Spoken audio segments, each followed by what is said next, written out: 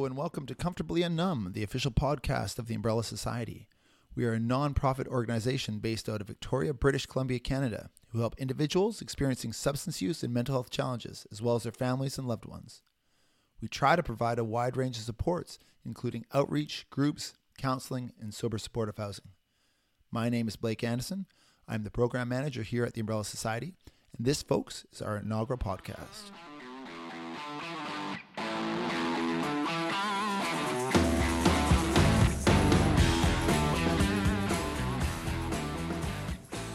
So what we're trying to do with these podcasts is to shed light on the world of recovery through a wide range of lenses, perspectives, and voices. In our part of the world, and also around the world, addiction and mental health challenges are aggressively on the rise. The number of overdose and substance-related fatalities are horrifying and downright unacceptable. But the conversation around interventions, supports, and solutions are both complex and far from unanimous. But through our personal experiences and the experiences of our clients, we have a great deal of optimism and belief that recovery is possible and that people can build their lives back when given the opportunity and the support needed. So this podcast is going to explore the ever-progressing world of recovery through the stories of those who have found personal success in their battle with substance use. And we'll also take a deeper look into some of the interventions and the programs that are seeing success around the world today.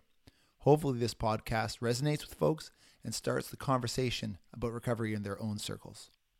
So, with this being our first cast, I thought it would be fitting to invite an individual from our own organization. Our official first guest of the Comfortably Unnumb podcast is none other than Evan James. Evan is currently the education and training manager here at Umbrella.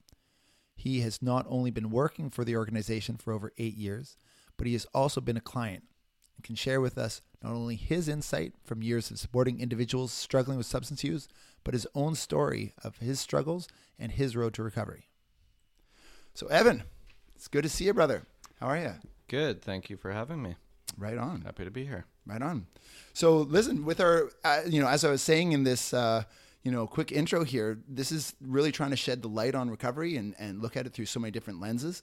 I think the best way to start is just to hear a little bit about your story and, what first got you thinking about recovery. Do you have a specific time that you remember really had an impact on you or where you decided to make a change and actually look at recovery? Yeah, I think my journey into substance use progressed quite rapidly from a young age. I realized as I was getting older that my experiences with substances were not the same as those of my friends or people I hung out with, and that it quickly became all-consuming in my life. There was one moment that stands out to me was when I had been going for a few days and decided that I couldn't keep going and couldn't keep up the rate of drinking and drugging that I was doing and decided that I had had enough. And I called some family and said, I'm ready to go. I'm ready to go to rehab. And I thought at that moment that was all it took, that I could just reach out and say, I'm ready and I'm going to go to rehab and I'll go get fixed. Not knowing, of course, which I would later learn through my own journey and through my work, the complexity of the system and the wait lists and hoops to jump through and all the red tape that gets involved in that. But that original kind of desire to not keep doing what I was doing went away the next day once I realized that wasn't a reality, and I kept going on the path I was on for many more years. But that one night stands out to me particularly because it was, when I thought about it later, it was like if that had been a reality, if I could have just in that moment when I wanted to make a change, when I felt like I had enough, if I had been able to go get help then, or at least start the process, it may not have stuck, but it could have saved me years and years of my addiction getting progressively worse, right? Right. I mean, I think that's the problem we see, day in, day out, is that window of, desire to make that change or that conviction is pretty fleeting at times, especially, when you're in the throes of it. What changed? When did you actually, that was the first time that you thought about it and was, started talking about it. When did you actually reach out for help, and how did you do so? Yeah, it wasn't the first time I actually received help or talked about recovery options was not necessarily a conscious reaching out and asking for help. It was when I ended up in the hospital after an overdose. And that was when Umbrella became a part of my journey and got involved in my life. I was visited, and I think one of the social workers there referred me to Umbrella, and someone came and saw me and told me a little bit about his story. And that was the first time I'd heard. That was the first person I'd ever met in recovery in my life at that point when I was in the hospital there. And hearing from someone that had been there and that had got out of it was provide a little bit of hope, and that started my involvement with my long road to getting well. Right. So I mean, that obviously was something that was presented in front of you. When was the first time that you took the steps? What was your first venture into recovery on your own terms? Yeah, I think that started the kind of process, and I think each time I ended up getting really low again or struggling and needing change, I was able to reach out because I knew someone at that point, right? I knew someone that was in recovery and that I could call, and that was Umbrella. And eventually, it was I ended up going to detox. That was a 7-day stay where you can get assistance medically withdrawing from the substances you're using, and that was agreeing to go to detox was the first thing I did that provided me with 24 hours of sobriety. And since I was a kid, essentially, right, I'd been drinking every day for so long. That was my first kind of kick at the can doing that detox day. Right. And then from there, after the 7 days, you kind of back into reality, back into your own life. Did anything stick at that time? What was that first experience like? Yeah, it was shocking, right? Going into detox and not knowing what the heck I was walking into or what to expect. I mean, it helped a little bit being able to have someone from Umbrella explain the situation and to come see me when I was in there, a familiar face, right? But it was all brand new to me, and I kind of described it as like, once that substance was removed, I felt like just an open scab, right? Like I'd been using alcohol and drugs for so long to not feel anything that all of a sudden take away the substances and everything came rushing back, right? And with that was so much guilt and so much shame over where I was at in my life, over the way I've been living, over the things I'd done in my addiction. And I had zero tools on how to navigate life and how to handle those feelings in the beginning. And it was just too much. So I quickly went back to the only tool I knew, which was getting numb, right? And drinking again. So that started a long process of being in and out of the hospital and detox. Sometimes I'd go to detox and I'd literally go for 24, 48 hours even, and check out against medical advice and go straight to the liquor store across the street because it was just that compulsion was so strong. But each time it was, I think each time I learned a little bit and got, the process became a little less scary and less new. But that was kind of the pattern for a number of years. Right. And I think that's the hardest part, I think, when talking to family members and loved ones, but also just general members of the public, is this assumption that, if you jump into recovery and you seek that intervention, whenever that may be, that, it's kind of no looking back. I always laugh about the show Intervention, when all of a sudden an individual is agreeing to go to treatment and the happy music plays and it kind of seems like, oh, there's no turning back. That's it. We're seeking help. Just knowing that is the start of a journey and that there's a lot of bumps on the road, that relapse is, part of that process most of the time, and that it does take multiple kicks at the can. For you, what was your experience kind of going through that? Was there a period of getting discouraged doing that? Or, I mean, how did you navigate that? For sure. And I mean, it doesn't have, relapse does not have to be part of the process. It very commonly is, but absolutely it can be discouraging in the beginning to hear too other people in detox or in the treatment center saying it's their 8th time, their 10th time. And it's like, oh, does this actually work? But everyone's different. When they're ready, they're ready, right? And how long it takes us can take different amount of times. But for me, it was that kind of gap between when I would leave detox or the hospital and end up back in the hospital. That gap was getting shorter and shorter, right. And the amount of time I could stay out there drinking and using was getting shorter and shorter.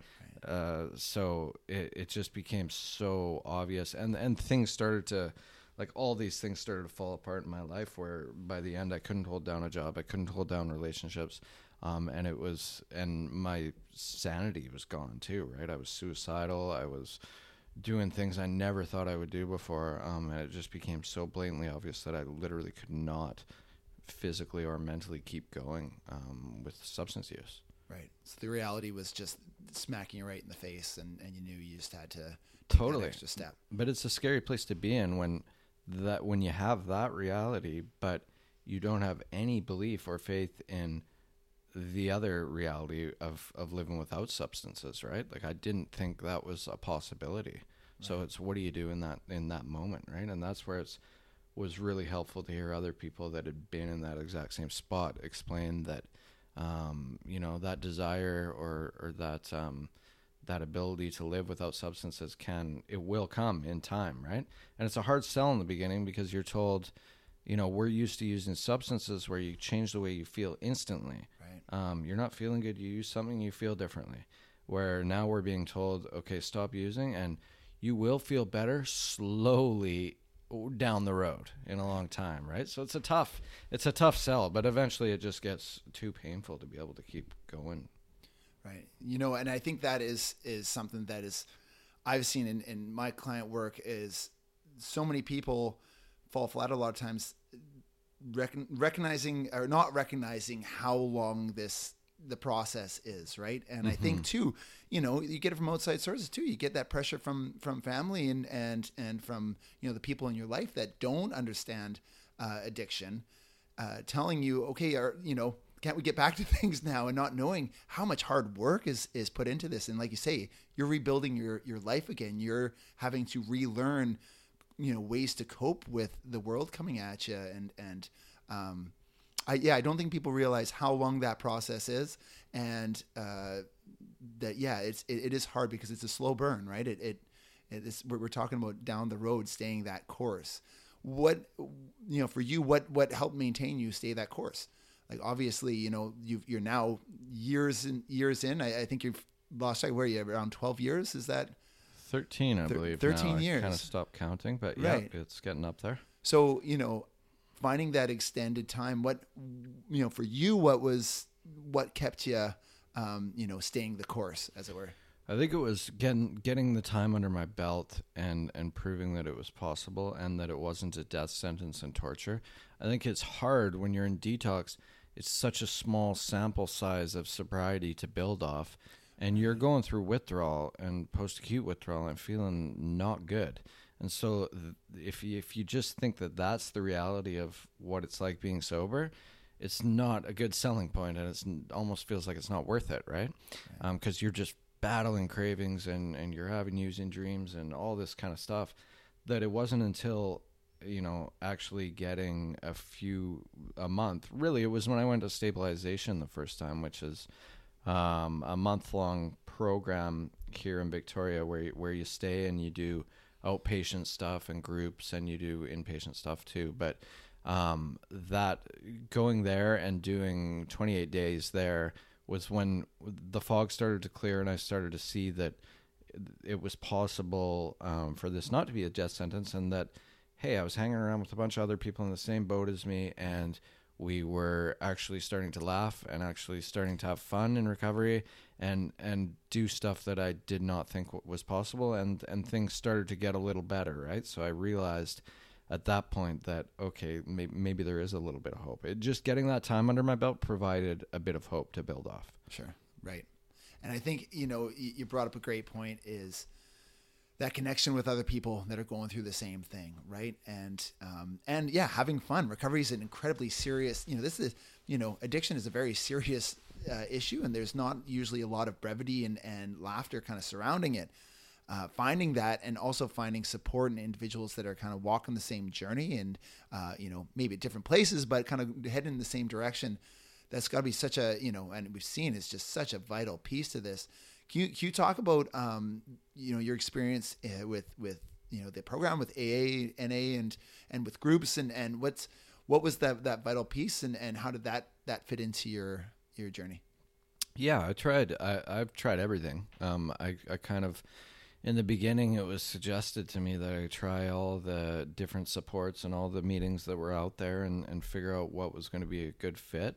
And in the beginning, I did that. I tried all sorts of different options.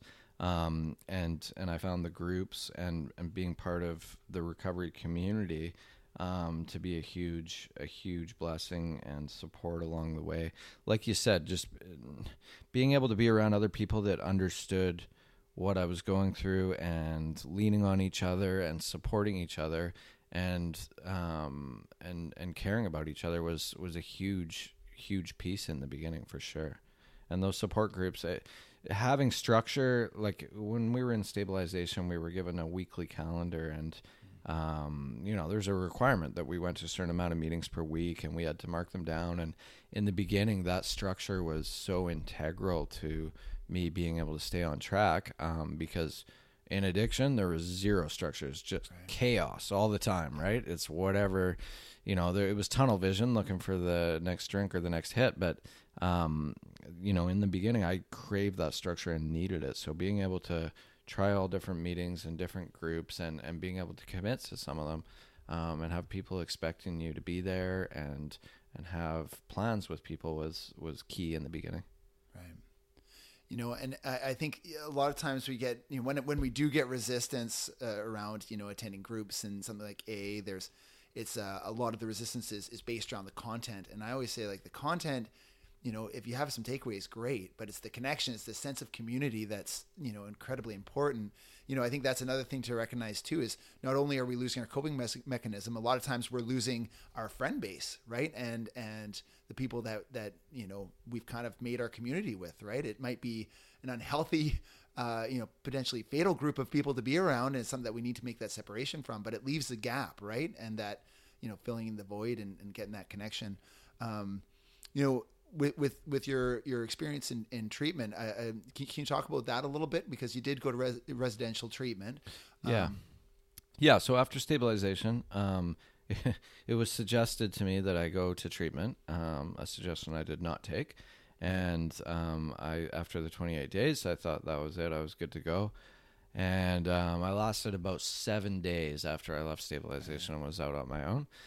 Before I relapsed and quickly jumped right back into it. I learned through many relapses that there was no easing back into it, and sort of there's no going backwards with the progression of your substance use. So it wasn't like I could go back to 5 years prior when I kind of had it under control and start to ease back to where I was at the end out of control. It was, no, I picked up where I left off and got worse, and the problem is that once you have a bit of knowledge that it's possible and that recovery exists, it makes it it makes it much worse when you're out there still drinking and using, when there's another way.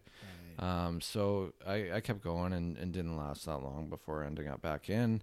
And again, detox in and out.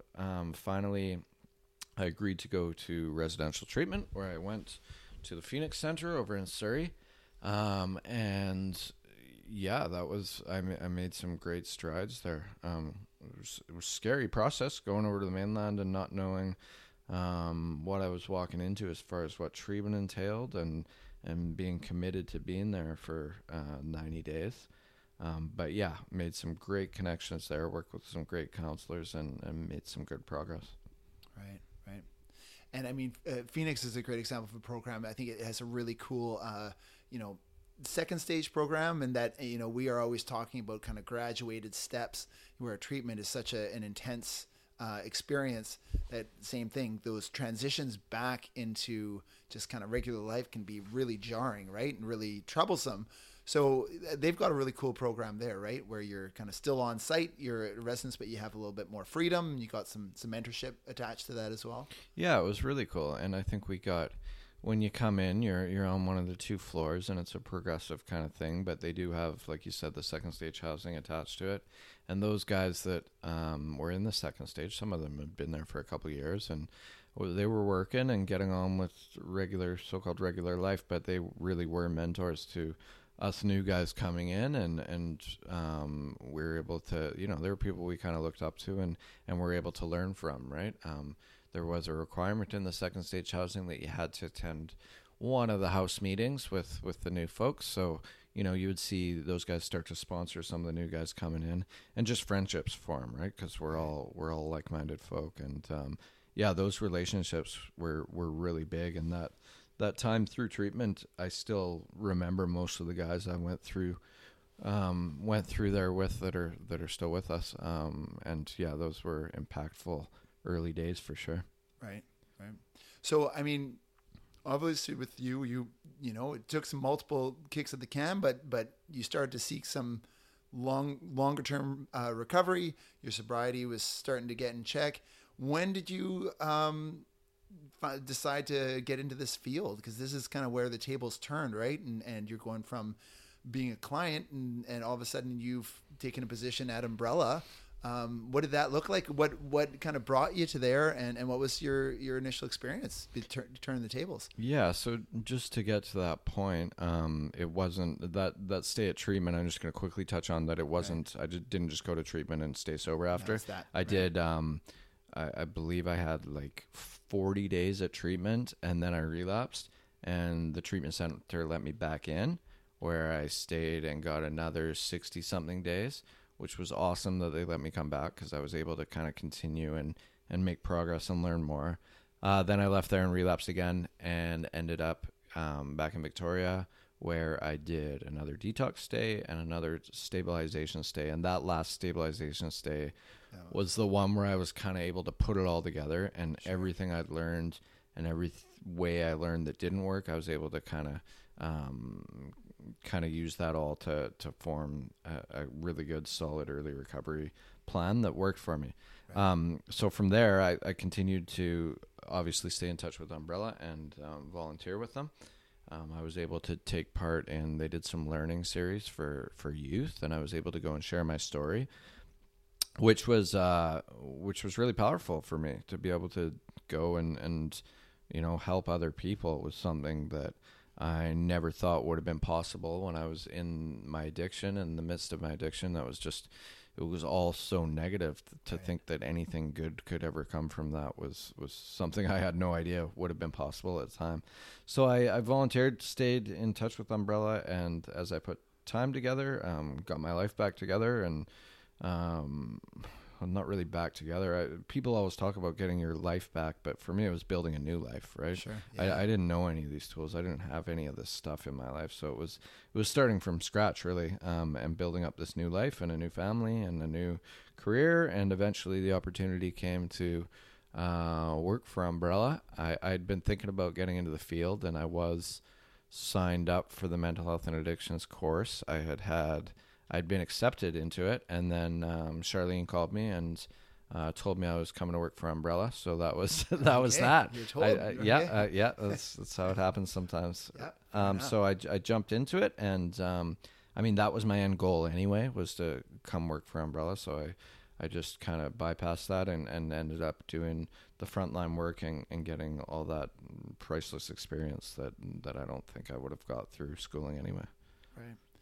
And obviously coming into this field, having the journey you did, having the understanding under your belt, and that kind of compassion and empathy for where people are coming from, such a valuable piece, right? In your, countless clients that you supported, what was your approach when you're meeting with someone who's, either on that precipice of making change, or maybe not even quite there yet? What are the conversations that you had to kind of tell people that, hey, this is a possibility, right? It isn't just all doom and gloom, and that there is a way out of this. Yeah, I think being able to tell people I've been there and I know what it's like, and share little bits and pieces of my story was hugely helpful. But As far as approach, it was, just compassion. Like I think people, I knew from my own experience that I beat the crap out of myself every single day, so badly when I was in addiction and in early recovery that I didn't need anyone else to do it for me. I needed someone to believe in me and show me compassion. So that's what I tried to do for my clients. Every client is different, and what they need is different, and what's going to motivate them is different. But that was kind of the general approach was just treat people kindly and believe in them and try and help them get where they need to be. And I think you touched on something there. I think that there is so much shame and guilt attached to addiction, right? But the individual, but also what is put on them, cast on them from society, from the people around them, from their families, and it's just really from a lack of understanding, right? And a lack of it's not even an uncompassionate piece. It just, I think that shame and guilt just naturally follows, this challenge, and, breaking that down. I look at the shame and guilt as just being fuel to the fire, right, of addiction. It just really compounds the problem. So I think you're totally right. Coming in and actually being that person on that side who believes in you, man, that can be what it takes, right? I also always loved your approach when you really talked really early on that recovery isn't a one-size-fits-all model, right? Mm-hmm. And sometimes we do have people in the recovery world. They're like, this is the only way. This is the only way that you're going to see success. That's not our belief, and definitely not yours. And I just loved how you pumped that. How did you kind of express to your clients what those options were and how to kind of create your own individual recovery? Yeah, and that wasn't something that came naturally. That was it was a learning experience, because when you come in, for those of us in recovery and we get into this work, often our gut reaction is, okay, I tried 15 different ways to do this and 14 of them didn't work. This is the one that works, so this is the right way, right? And this is, I want to, get everyone else to do this because it's what works. But, quickly realizing that no, seeing so many different people take so many different paths, and realizing that it may have worked for me, but that might not work for the guy I'm trying to help, or the girl I'm trying to help, and really having to sometimes get creative. And I just knew from my experience there were so many going in with that guilt and shame, so many places that were so structured, and if someone had a relapse or they were asked to leave the program or whatever it may be, they didn't look at it as what wasn't working for you. It was, you didn't do something properly, you didn't follow the directions properly, you failed, right? Mm-hmm. And I knew from that time in treatment, when I was allowed to come back, that how huge that was for me, right? And for someone to be able to say, like, and we do it all the time. It's like, okay, this didn't work for you, this didn't work for you, this didn't work for you. It's not because you're broken. It's not because you're doing something wrong. We just haven't found the right path for you yet. So, and sometimes we have to really get creative and try different things or different combinations of things, or really explore different options to try and find something that might be a fit for that individual. Right. And, me and you, we've both shared a similar experience within Umbrella, and something that I'm incredibly proud of, and I know you are. It's our involvement as being the managers of Foundation House, which is our second stage supportive recovery house for men.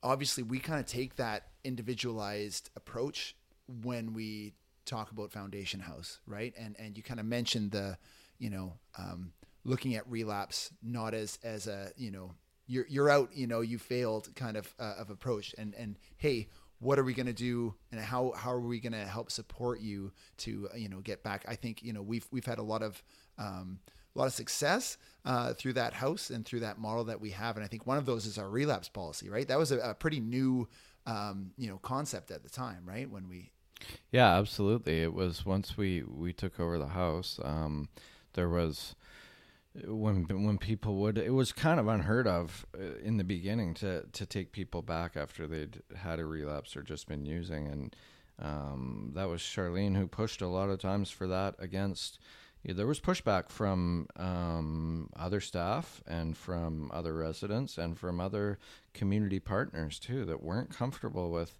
the fact that we would have someone back in the house after they just had a relapse.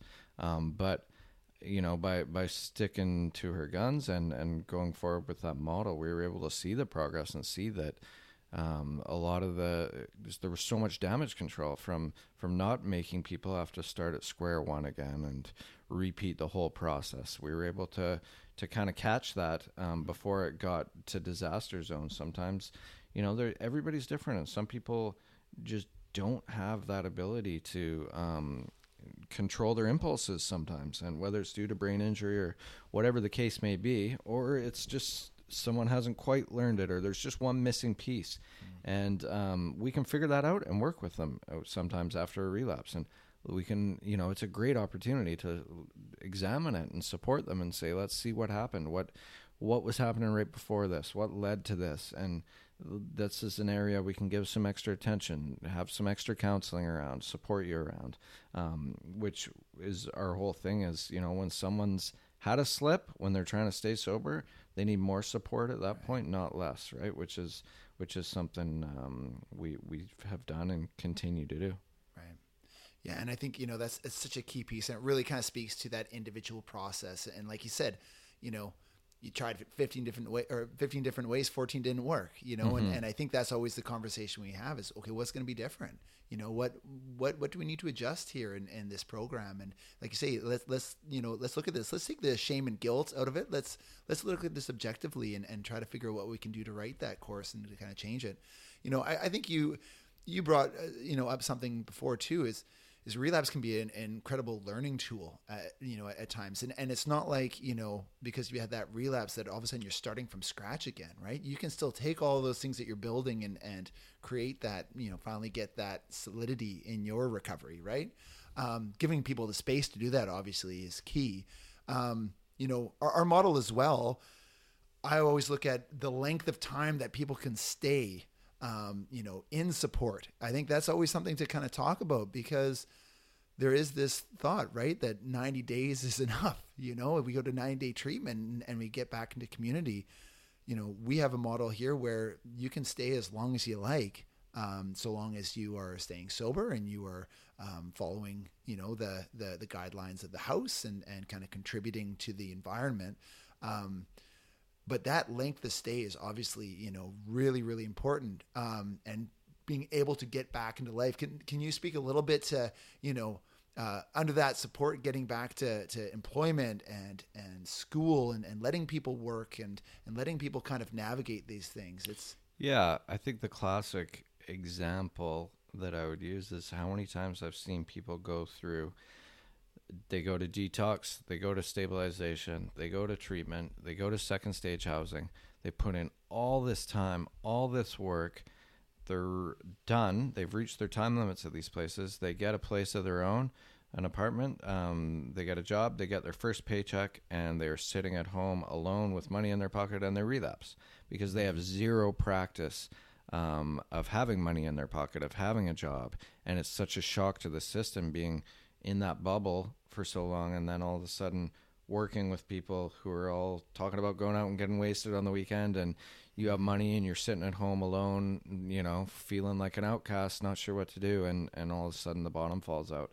And so I think any way we can kind of safeguard and extend people's experience in order for them to experience as much as they can while still having that support and accountability, which is really what led to our third stage housing as well, which is like people get to a point in second stage housing where they're ready for more independence. They're ready to not necessarily be living with that many other dudes, and they're ready for maybe to not have all these check-ins and curfews and stuff that we need in the beginning.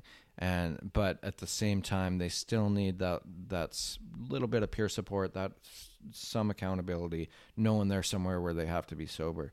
And that's a great opportunity for guys to get back to pretty much what looks like normal life while still having that bit of support. There's like the longer we can bridge that gap, the better chance of success people will have. Right. Yeah, that soft landing, those graduated steps back to just community living, right? And and we see it all the time. There was I remember a fellow in the house who'd always say, stay until you think you're ready and then stay a little bit longer. I like that, right? It just gives you that extra bit of time and support. And I wish that, this is kind of something that and we try our best to impart this to our clients, but we wish the general public and people that are going through and experience this kind of, this is a good way to kind of change gears. Obviously, people that are just getting into recovery, we don't have a system that sets them up for success, right? The infrastructure of recovery does not make it easy. You spoke to it right away. You had this idea, hey, I need help. And the thought is, hey, as soon as you put your hand up and say, I need help, that you actually get it in a reasonably, efficient amount of time. We know this isn't a reality. It may be a reality, in other parts of the world. I think it's definitely not a reality where we come from and our neck of the woods. And I think a lot of around, at least in Western communities, it's not something that we experience, that you get that help, and the system navigation surrounding accessing recovery supports is really, really hard. As an outreach worker myself, and you experience this, system navigation is probably the biggest challenge that we face, and I always think, man, if this is hard for us, imagine, being right in the thick of it and battling, a full blown addiction and trying to navigate these waters on your own. It's really, a hard go. What's your experience with that? What do you think that we need to do systemically to create this change, or to make it an easier ride for folks? Yeah, I think you nailed it, which is how challenging the system navigation is, how many barriers there are, how many hoops there are to jump through, how challenging and confusing these referral processes are in the beginning. And if you look at Umbrella, it's designed to fill those gaps, to support people while they are on wait lists, to support people and help them literally to do all that stuff that's so challenging while you're battling an addiction.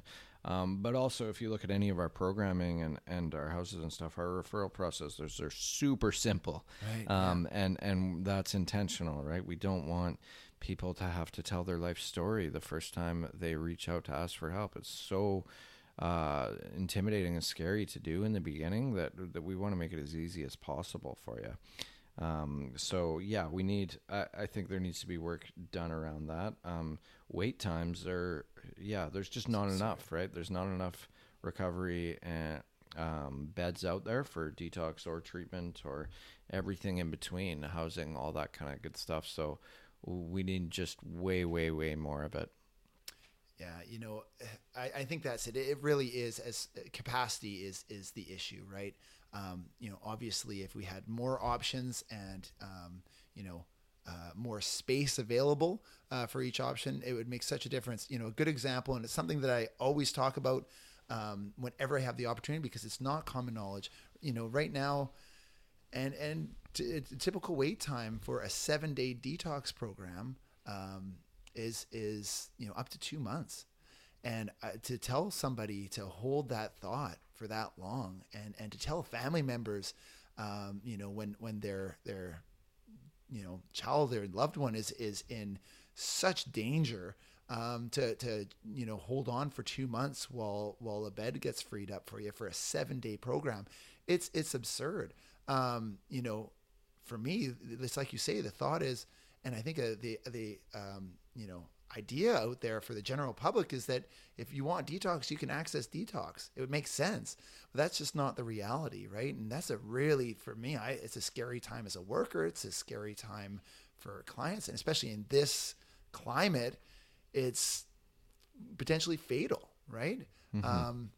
So yeah, actually getting those supports quickly is so vital. What do you think is going to change? What do you think that, what do we need to do as far as, more space is available? What else needs to happen? You think, Yeah, there needs to be way more beds. It's kind of, it's mind blowing to me that, we're like, when you touched on the danger of things, there's never been enough beds to begin with. And there's always been way too long wait times, but the fact that we're in the middle of this overdose crisis and we're losing this many people, wouldn't you think we will bend over backwards when someone says they want to make changes and stop using substances. Like, Right. I don't get it. That, we're this many people are dying every day, and there are people out there that want to stop using and they can't because they're not given the opportunity, or they're told to wait for months on end, and they die on wait lists. The reality is, there's people dying that are on wait lists for detox, that are on wait lists for treatment.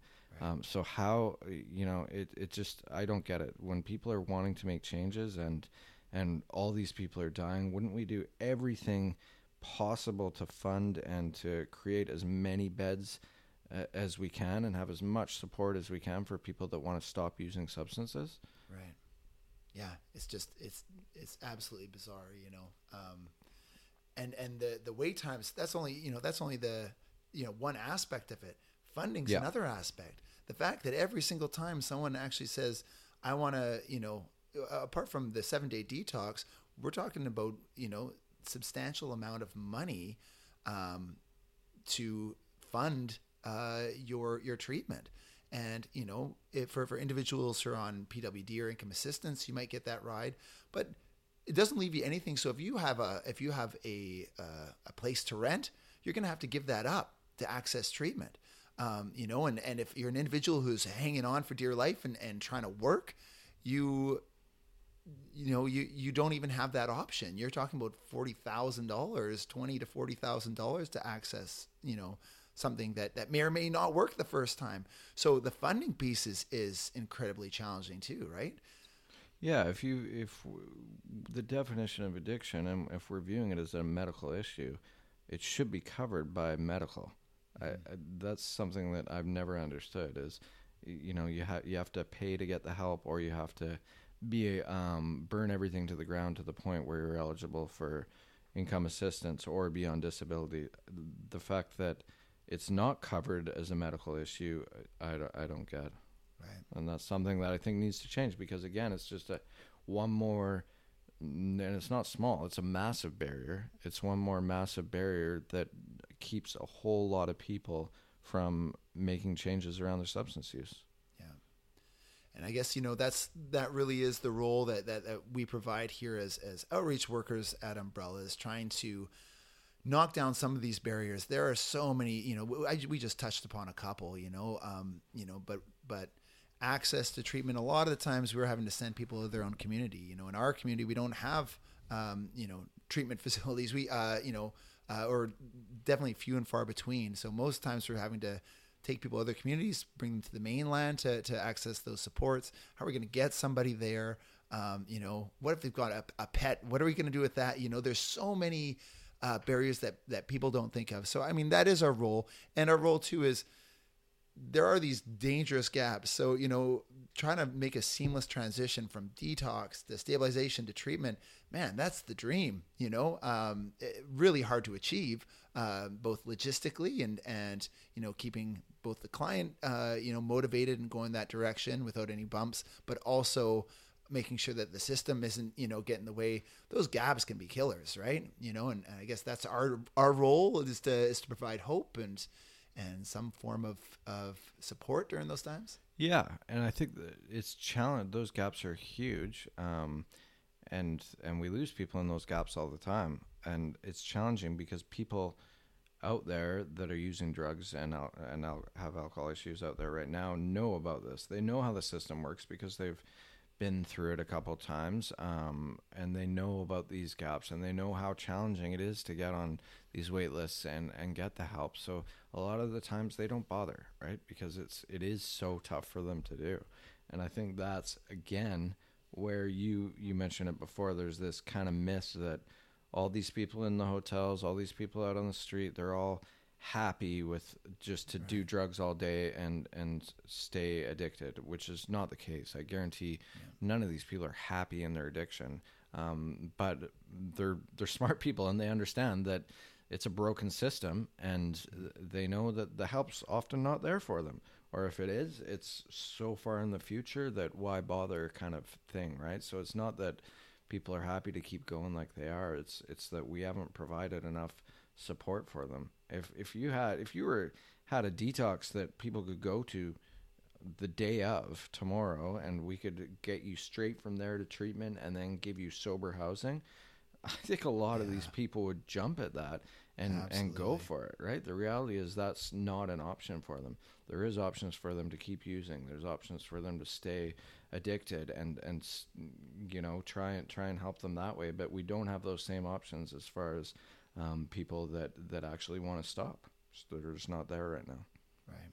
Yeah, and I think that's that other myth that we do need to break down, you know, is that people are happy where they're at. And I think you're 100% right. I think that these are smart individuals that know their options, and when there's not that when they know that the path ahead is so hard and has so many barriers, a lot of times it's just too insurmountable, right? So you know, so obviously, you know, we bring up some real frustrations and some you know, kind of, you know, not, it feels a little doom and gloom, but there is hope out there. And I think that's, you know, to kind of close out this first cast, I'd love to, you know, impart some hope. Obviously, that's what this podcast is about. Is we're going to be talking to a whole bunch of individuals that have found success, and they found their success through so many different, you know, steps, and their stories are so unique and individual to them.